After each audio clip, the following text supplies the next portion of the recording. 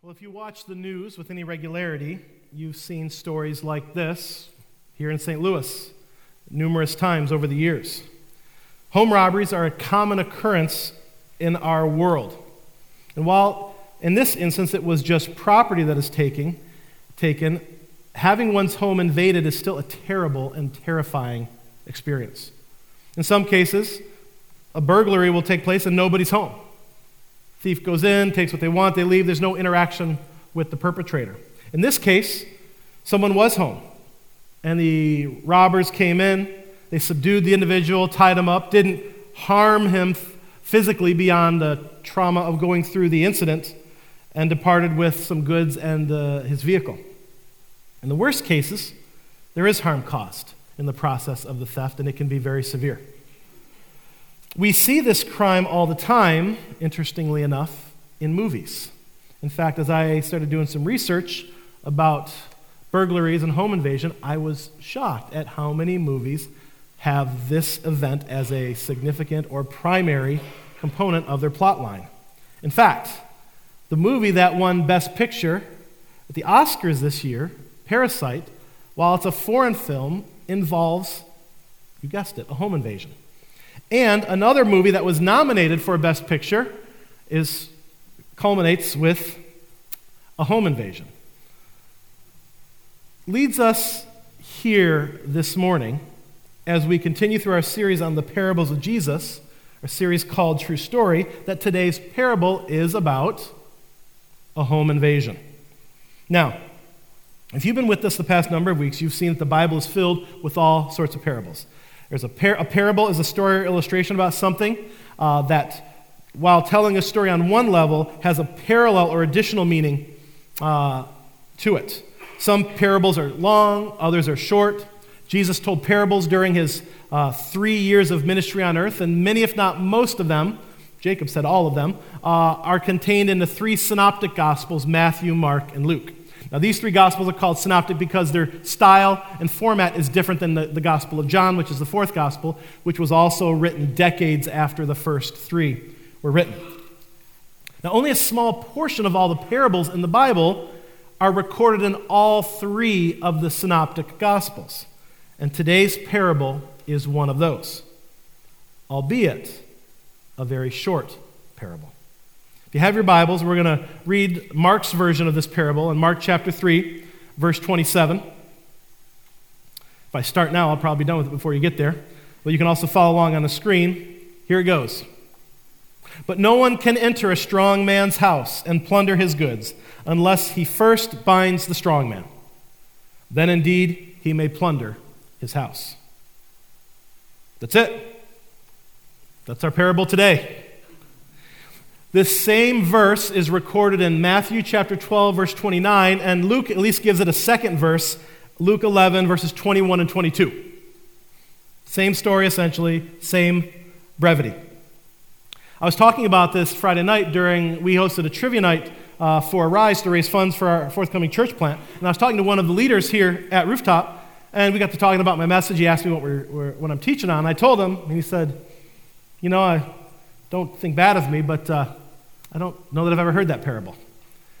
And I was like, well, it's one verse in an entire chapter in the book, and it probably didn't stand out as a parable when you look at it because it's so short, so I wasn't all that surprised. And I wouldn't be surprised if many of us had never looked at that verse and said, a parable of Jesus. But technically, it is, and it fits in that genre. So what do we know about this parable? What are some things that we can learn about this as we continue? Well, besides being very short, it is called the strong man parable. The strong man parable. And its symbolism and meaning is pretty straightforward and widely accepted as to what the parable is referring to beyond just the brief story it tells. And we'll get to that here in a moment. What is confusing is not so much the meaning of the parable, but rather it's the perspective that the parable takes. Because normally we would read this story through our modern lawful glasses or even our initial Bible glasses, and we would consider my introduction and the news clip and the movies and the other things that we've seen, And we could very easily conclude that something bad has happened in the story, the parable that Jesus has just told us. A person's home is invaded, they're detained, tied up, they are then stolen from, and the perpetrator gets away. Crime has been committed. And what do we do in response? Well, as we talked about at the beginning, this normally would be a terrible event and something that must be addressed as such. But this home invasion is different. This story actually moves in a completely different direction. Once we understand what the different persons and items in the story actually mean, we see that the story gets flipped on its head. The strong man, the person, the owner of the home, who is usually the innocent bystander, the good character, in this story is not just the bad character, but the baddest of bad characters. It's the devil himself. All right? The homeowner is the devil. Satan, as he is called, one of his many names. The house that he is living in is not a house really, but it's a metaphor for the world around us, the world in which we live today. His goods that are there in the house with him are not actual treasures, jewelry, gold, valuables, that it's actually the people in the world. And plunder, when we hear that, while our mind might go to various piracy or marauding Vikings, is actually just the rescue or the removal of something. And so with these four items and the change in understanding, I want to reread this passage and give us what might be a different understanding than what we initially thought or we might initially attribute in value or in meaning to this parable. It goes like this. But no one can enter this devil-controlled world and rescue its people who are his possession unless he first binds the devil, or Satan. Then indeed he may rescue the world. That's the parable with its actual terms replaced for the metaphorical ones. And what is Jesus saying in this parable? What's he saying in this verse in Mark? Well, let me break it down into four parts, and it flows. The meaning of this parable is this. One, God has an enemy, and that enemy is the devil named Satan, prince of the power of the air. The Bible uses a number of the accuser of the brethren, a number of names to describe him. But God does in fact have an enemy. Two, this enemy of God owns the people of this world. He is their leader. He is their owner. Three, Jesus has the power to defeat this enemy. He has the power to defeat Satan. And fourthly, in doing so, Jesus will save the people of this world. Jesus will save the people of this world. So this is the meaning of the parable. Now let's dive a little bit into these four parts. First, this idea of Satan, or the devil. This is a tricky one. The devil's presence in the culture is pervasive. It manifests itself in all sorts of ways. In literature, in media, in language, in any and every aspect of our society, the idea of a devil is communicated. However, many people think the devil is just a myth, just a story. In 2009, the Barna Group conducted a survey among professing Christians. And believe it or not, 40% of believing Christians, that's us here in the room, strongly agreed that the devil was not a living being, but rather only a symbol for evil. 40% belief among Christians 10 years ago. And yet, Jesus, in his teachings in the New Testament, and Paul in the rest of the New Testament, is very clear that Satan, the devil, is a real person and that he is the enemy of God. 2, he owns the people of this world. Because of sin and the curse that comes with it, at the time of this parable, the world belonged to Satan.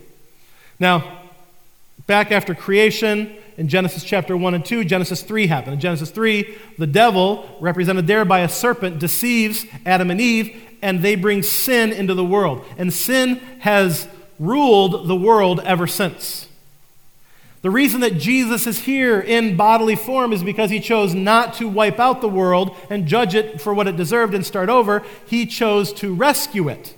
But at this point in his life, he has not yet gone to the cross. He has not yet given his life and sacrificed himself so that the world might be saved. He's in the process. And so at the time of this parable, the world does belong to the devil, to Satan, and all the people. In fact, the world at large is a wicked, wicked place. There's one stream of people, the line of Israel, from Abraham on to Jesus. And even a lot of those Israelites have abandoned God. So there's this narrow stream of people that belong to the Lord. Everybody else is in the enemy's camp. He owns the people of this world. 3, Jesus, who is God himself, has the power to defeat Satan. Jesus, though here in bodily form, he is the creator of this world. Colossians 1 says that he created all things, and all things exist through him. John says that in chapter 1 as well, when he's talking about the Word, Jesus, who's coming.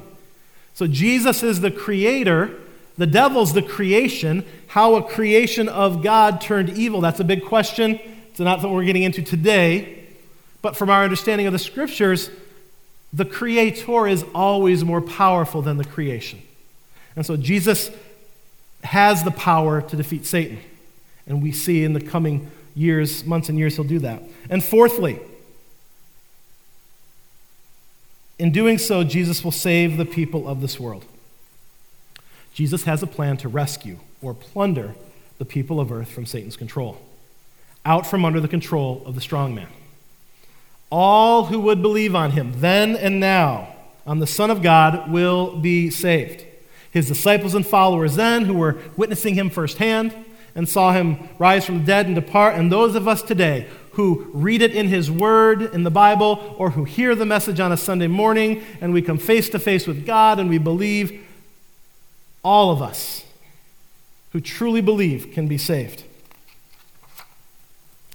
Even the prophet Isaiah was given an insight into this 700-ish years before Christ was born. In Isaiah 49, verses 24 through 26, the prophet Isaiah records the Lord speaking in this way: "Can the prey be taken from the mighty, or the captives of a tyrant be rescued? For thus says the Lord, even the captives of the mighty shall be taken, and the prey of the tyrant be rescued. For I will contend with those who contend with you, and I will save your children. I will make your oppressors eat their own flesh, and they shall be drunk with their own blood as with wine." Pretty graphic, I know. "Then all flesh shall know that I am the Lord, your Savior and your Redeemer, the mighty one of Jacob." God has the power to save, and he will.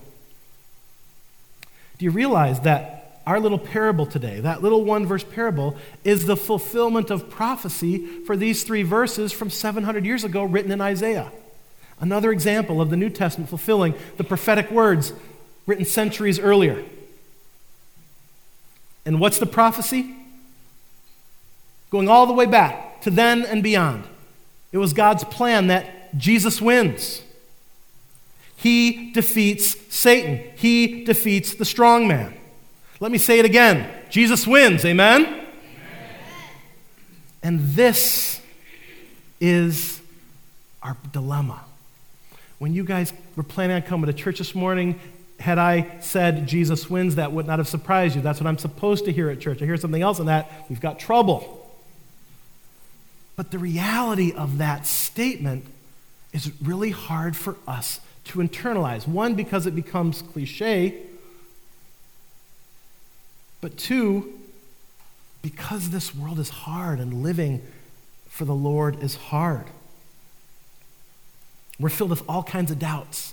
And those doubts and that weariness and the tiredness and the confusion and the noise can cause us to not believe, to not plant our flag on the truth that Jesus wins.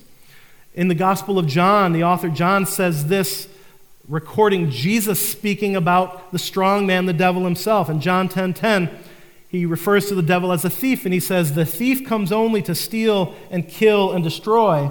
I came that they may have life and have it abundantly." Not only is he, the devil, God's enemy, but he is our enemy too. But Jesus will defeat him. Jesus wins. Amen. Now, that leaves us with one question, which we're going to spend the rest of our time discussing. At this time and place in Jesus' ministry, with what's going on, why would he give us this parable? Why this statement, this short phrase about a home invasion? Well, if you don't know, at this point in his ministry, Jesus is at a high mark. Jesus has recently chosen his disciples. They're now following him. He's going around. He's very successful. He's fulfilling more prophecy because he is proclaiming the kingdom of God having come, like John the Baptist said he would. He's healing people who are blind. They can now see. The deaf can hear. Those who are lame can walk. Those who are sick with whatever sickness are healed from their affliction. And an interesting thing that we don't really get today, except in some weird exorcist movies or some other media thing, or some very niche aspect of our society, he's casting out demons. Now, at that time, that was a very prominent problem. People who were possessed by demons were often without clothing. They would hurt themselves. They would wander the area like animals. They often had strength much greater than the average human because of the spirit that lived within them. So you can imagine in a day with that being present, this was shocking. And Jesus would encounter these people who were demon-possessed, and he would cast out the demon, returning them to their original state. Now we might say, that's just weird, Jeremy, and yeah, that doesn't really happen today. Huh? I don't know. I can't tell you an exact example of it where it has happened, but today we have facilities, institutions for people who have serious, what we would call mental illness. Not every mental illness is demon possession, but is it possible that some people who are struggling with some type of mental illness could be impacted by some demonic spirit? It's not impossible. Whatever the event was, some type of trauma, some type of drug use, some correlation of events in their lives, who knows what they might have done or what might have happened to them. But these people aren't wandering the streets all that obviously in front of us.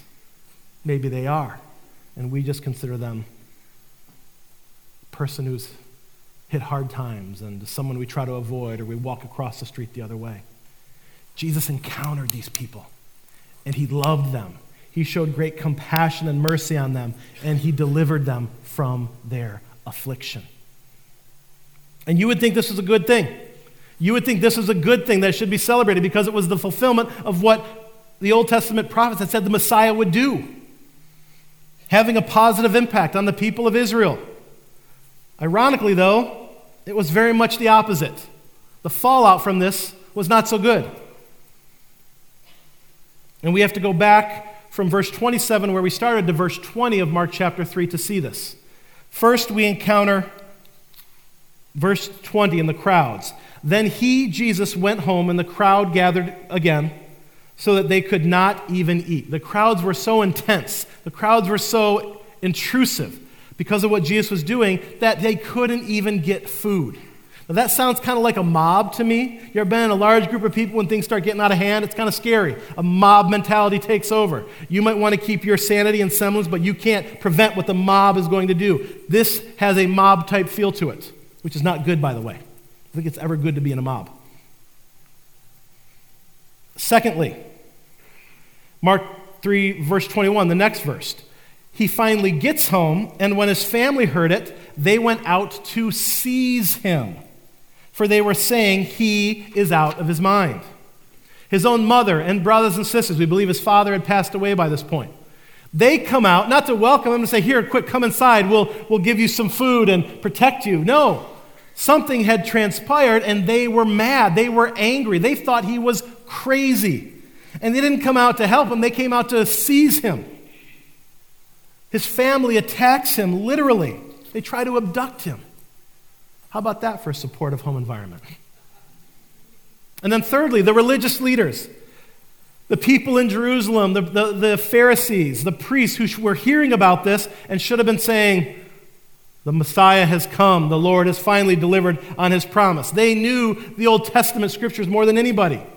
But that wasn't what they felt. They had actually sent a team of religious leaders down out of Jerusalem, which was elevated, down into the valley 8-10 miles away where Nazareth was, to investigate, to find out who is this Jesus and what is he doing. We see this in Mark 3, verse 22. And the scribes who came down from Jerusalem were saying, he is possessed by Beelzebul, which is another name they used for the devil in the Jewish tradition. And by the prince of demons, he casts out demons. Now, I want you to know, this is not like Pastor Matt and me coming to your house because we think you're messing around with some demonology. One, I don't think we would do that. If we did, I think it'd be a very weird situation. I couldn't even tell you what that would look like. Two, if you weren't doing that and we came, we'd probably like, okay, I guess I'm done at Rooftop now. Don't think I'll be going back there. But that's not what it was. It was not, thanks guys, appreciate your thoughts, close the door and walk away. This would be like if Pastor Matt and the county sheriff came to your home with the lights on in the road that you never want to happen when there's the police at your house for whatever reason because you don't want the attention. Oh no, they're there because Israel was a religious society. It was ruled by the religious leaders. And so they could lock you up. They could accuse you, the religious leaders, unlike today where Pastor Matt and I have no legal authority over you, or any pastor for that measure. And so this is what's happening. But they were attributing his miracles and his power to what? To the works of the devil. They said, you cast out demons by the power of demons. Everybody is coming against Jesus. In fact, it doesn't state it directly, but it's pretty clear to see that all three of these people groups are being used by the devil or the strong man who owns them to attack Jesus and to stop him from obeying his Father God and from doing the mission, accomplishing the mission that he has for him. Do you see this? Do you see how all three of these people who should be blessed by what Jesus is doing attack him and come against him, oppose him? This is how the strong man, this is how the devil works. Let's go back to the crowd. The people he is serving, healing the crowd, are so caught up in their own personal struggles. They see him healing some. They see him providing for some. And those who have not yet been healed or those who have additional issues that they want him to heal, what happens? In the excitement and the zeal of seeing what Jesus is doing, their needs become preeminent in their lives. Has that ever happened to you? Where you had a legitimate need, and all of a sudden you became consumed with it, and it became the most important thing in your life. It became the centerpiece of your life, and you or I would do anything to try to fill or fix or address that need. That's what happened to the crowd. We all have needs. We all have difficulties and struggles. But when that becomes the preeminent issue in our life and nothing else matters, we will justify any behavior in the process of feeding or addressing that need. That's what happened to the crowd. That's what the strong man does. Secondly, Jesus' family. I mean, what's going on with them? I mean, later on, they're given pretty high remarks. Mary, brother James, I mean, the whole bit. They're affirmed pretty strongly throughout the rest of the New Testament and church history. But at that time, they obviously did not understand who Jesus really was. Moreover, you know what they were? They were embarrassed. They were ashamed of who this man was. He's causing trouble with the local authorities. He's got this crazy mob of people going after him. This isn't Jesus. This isn't our brother. This isn't my son. We lived with him for 30 years. He never did any of this. Shame and embarrassment is a powerful force.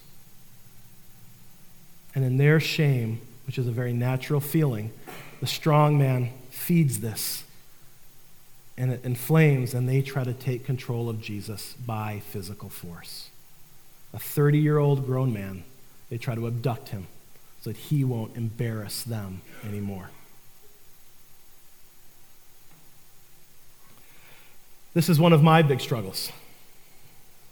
Looking foolish because of my family, and specifically my children, who are here in the audience this service, so this is a little interesting. Now, Julie never makes me look bad. She's like Mary Poppins, practically perfect in every way, so she's clear. But I have children, 8 of them. 8 of them. 8. And my worst moments as a parent are usually connected to some level of embarrassment that my kids have brought on me, or I perceive that they've brought on me. I believe the lie of the strong man in that moment, that my ego and my reputation are the most important thing in the world, and I must do whatever I can to protect those two things, rather than value compassion and grace, which is what they and all of us need and desire. I'm at my worst as a parent in those moments. I might yell, well, actually more than might. There's a high likelihood that I will yell. I can get scary too. I can try to intimidate them into submission. Or I just feel some slight sinful pleasure making them feel weak and the shame that I am feeling because of something that I feel they have done. It makes me sad and it breaks my heart just thinking about it. Because they are wonderful and amazing gifts from God, and yet this is what we do. This is how we react. That little bit of shame, that little bit of insecurity, the strong man takes it and he flames it, he breathes it into a flame, and we do the things that I just talked about to our family members. And finally, you have the religious leaders in Jesus' day. I call them important people. Who are the important people in your life? Who are the important people who you want to impress, who should be impressed? Hopefully are impressed with the good things that you do, but they're not. Jesus is the true messenger of God, and he is a threat to their corrupt power over the people of Israel. They should be accepting him, humbling themselves, worshiping, saying thank you for the Messiah who has come, but rather they oppose him, they fight him. Their pride of being in that position of power, of being correct in whatever deceptive place that they are, is the most important thing. And they will be blind to the promised Messiah of their God in order to maintain their power. Pride is a powerful and dangerous thing, and the strong man, the devil, will use that to destroy our lives, to destroy the people who we care about most in our lives, to undermine God's plan in our lives. And that is why Jesus tells this parable. As all this is happening in 2020 and 22, he goes through and he finally addresses the leaders. He says, I am not casting out the devil through demonic powers. And he gives us the quote, a house divided against itself cannot stand. The devil and his attacks on the earth could not work if he was divided against himself. No, I am who I say that I am. I am God, and I have come to bind the strong man. I have come to plunder his house. I have come to liberate those who are in bondage, who are enslaved, who are blind spiritually, who are captive in their passions and self-centeredness and self-indulgence. I have come to liberate them, to plunder them, to set them free. The Apostle Peter gives us a great illustration of what this process looks like for the believer. For once we are set free through faith in Christ, maintaining our freedom from the strong man is a challenge unto itself. And I want to close with 3 things to consider and to apply in our desire to be free to the strong man. The passage, 1 Peter chapter 5, verse 6 through 8, gives a very good summary of these 3 practices that will help us stay free of the strong man. Verse 6, humble yourselves, therefore, under the mighty hand of God, so that at the proper time he may exalt you, casting all your anxieties on him because he cares for you. Be sober-minded and watchful. Your adversary, the devil, prowls around like a roaring lion seeking someone to devour. First, verse 6, humble yourselves. We have to humble ourselves. Pride is the greatest enemy to the work of God in our lives. Whatever we think we're holding on to, whatever edifice we think is being held up by our very tiring human efforts, we need to just let go. We're frail. We fail. We're mistake prone. We've sinned. Humbling ourselves is simply embracing that reality and saying, I can't be who I think I'm supposed to be. Humble yourselves, therefore, at the proper time that God may exalt you. Secondly, repent of and proclaim our weakness to God. This is what verse 7, casting your anxieties on him is. We're filled with anxiety. Some of us know this. Some of us say, Jeremy, I'm the biggest worrywart you ever met. Others would say, I'm not worried about anything. Au contraire, mon frère. We are anxious about things. That moment when you lose your temper, that moment when you do the thing that you don't want to do, the anxiety in you is being tapped into, is being revealed, even if you're not aware of what that is. That's why I gave voice to my struggle with shame and embarrassment, because I need to proclaim that. I need to let God know that I'm aware of the weakness that drives my sinful behavior. That's part of casting my anxieties on him. Don't keep it hidden. Don't keep it to yourself. Let the world know. It's one of the reasons I admire Matt the way that I do, because he can do that better than maybe anybody I know.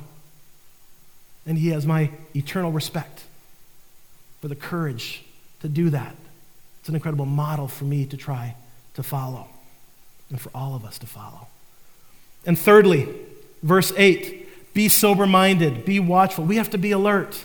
So many of us are living day to day, and we have no idea of the garbage that's coming in. We're not staying alert. We're letting the world and the devil and the enemy feed every terrible thought.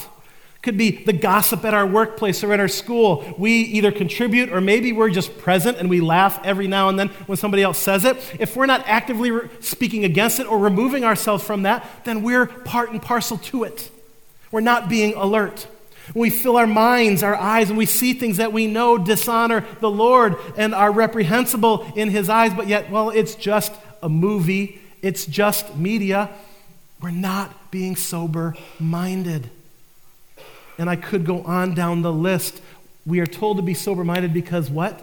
The strong man is like a lion, crouching in the weeds, looking to devour us. And we have nothing to fear as long as we stay alert. And we continually turn ourselves over to the Lord. We need to hear all this because honestly, our lives don't look or feel like he has won or is winning as much as they should or we would like them to. Yes, Jesus wins, but we don't always feel like Jesus wins for some of the reasons that I've stated. Sickness is closing in and we can't get relief from the pain and frailty in our own bodies. Hard to think that Jesus wins. Relationships that we value and count on are fractured. And no matter what we try to do, it doesn't change them. There's still conflict continues. It doesn't feel like we're winning. Day after day, we have to listen to a barrage of negativity and whatever, critical voices about us, about people we care about. It's tiring. It's infuriating. It doesn't feel like we're winning. We're struggling against sin in our lives, and we keep losing again and again and again. It doesn't feel like we're winning. It doesn't feel like the strong man is bound at all, actually. And yet, the scriptures tell us, and Jesus promises, I will bind the strong man. We can't see it. We don't feel it. But God has said it. His word affirms it. And the fact that we know what we know about God and are able to discern and understand him in the midst of the blindness under which we once lived gives testimony to the truth that Jesus wins. Jesus wins. And we can walk with him in that victory as well. Let's pray. Father, thank you. Thank you that you win. You've won. You rose from the grave. The keys of hell and death that the enemy held were given back to you. You're just waiting now. You're just waiting and rescuing more and more people from his house, that someday we might all stand together and praise, to give you the glory that you deserve. As we wait for that day when we are called together to come and give you praise, help us to be part of the rescue operation. Help us to be part of the plundering by how we live our life, loving you, following you, keeping the strong man bound in our lives. Thank you, Jesus, for rescuing us, for rescuing me. May we live in that truth today, this afternoon, tonight, tomorrow, and each day thereafter. In your beautiful name we pray.